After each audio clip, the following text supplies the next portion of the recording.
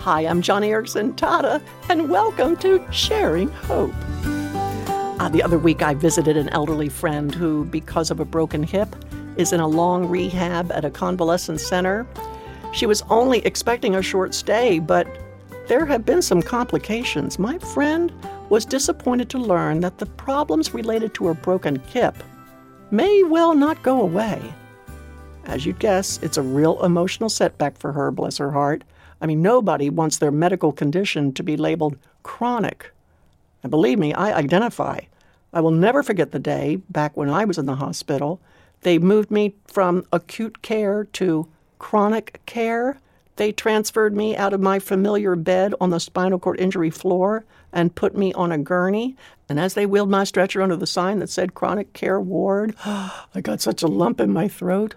It meant the doctors don't know what else to do with me. They can't help me anymore, and I won't regain use of my body. Overnight, my perspective on my accident was totally altered. I was not going to get better. My condition was chronic. You don't have to be like my elderly friend or even a quadriplegic to understand. I mean, all of us have hardships that never seem to go away. You pray and you plead until your knees are sore, yet the pinched nerve does not heal, the multiple sclerosis does not regress, the Alzheimer's does not stop, the marriage does not get better, the job promotion never comes, your prodigal son shows no sign of change, and the engagement ring never arrives. Well, after more than 4.5 decades in a wheelchair, this is my conclusion about those chronic conditions that God does not fix, heal, or solve. It took me a long time, but finally I realized that the core of God's plan is to rescue us from self-centeredness and worry and anxiety and distrust. In other words, sin. Suffering, especially the chronic kind, is God's choicest tool to accomplish his rescue mission in our lives, and it is a long process. But because it all falls under God's overarching decrees, it means you and I can not only accept, but fully embrace our problems, if indeed they are chronic. When I broke my neck, it was not a jigsaw puzzle I had to solve fast.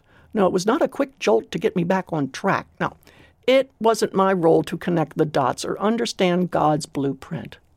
My paralyzing accident was the beginning of a lengthy process of becoming like Christ, a very hard process. And so I want to share with you some of my chronic Bible verses that thankfully don't go away.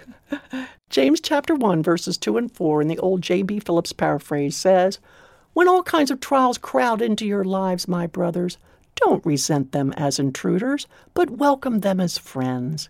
Realize that they come to test your faith and produce in you the quality of endurance. Let that process go on until that endurance is fully developed. And when that happens, the only thing that you'll have will be chronic joy."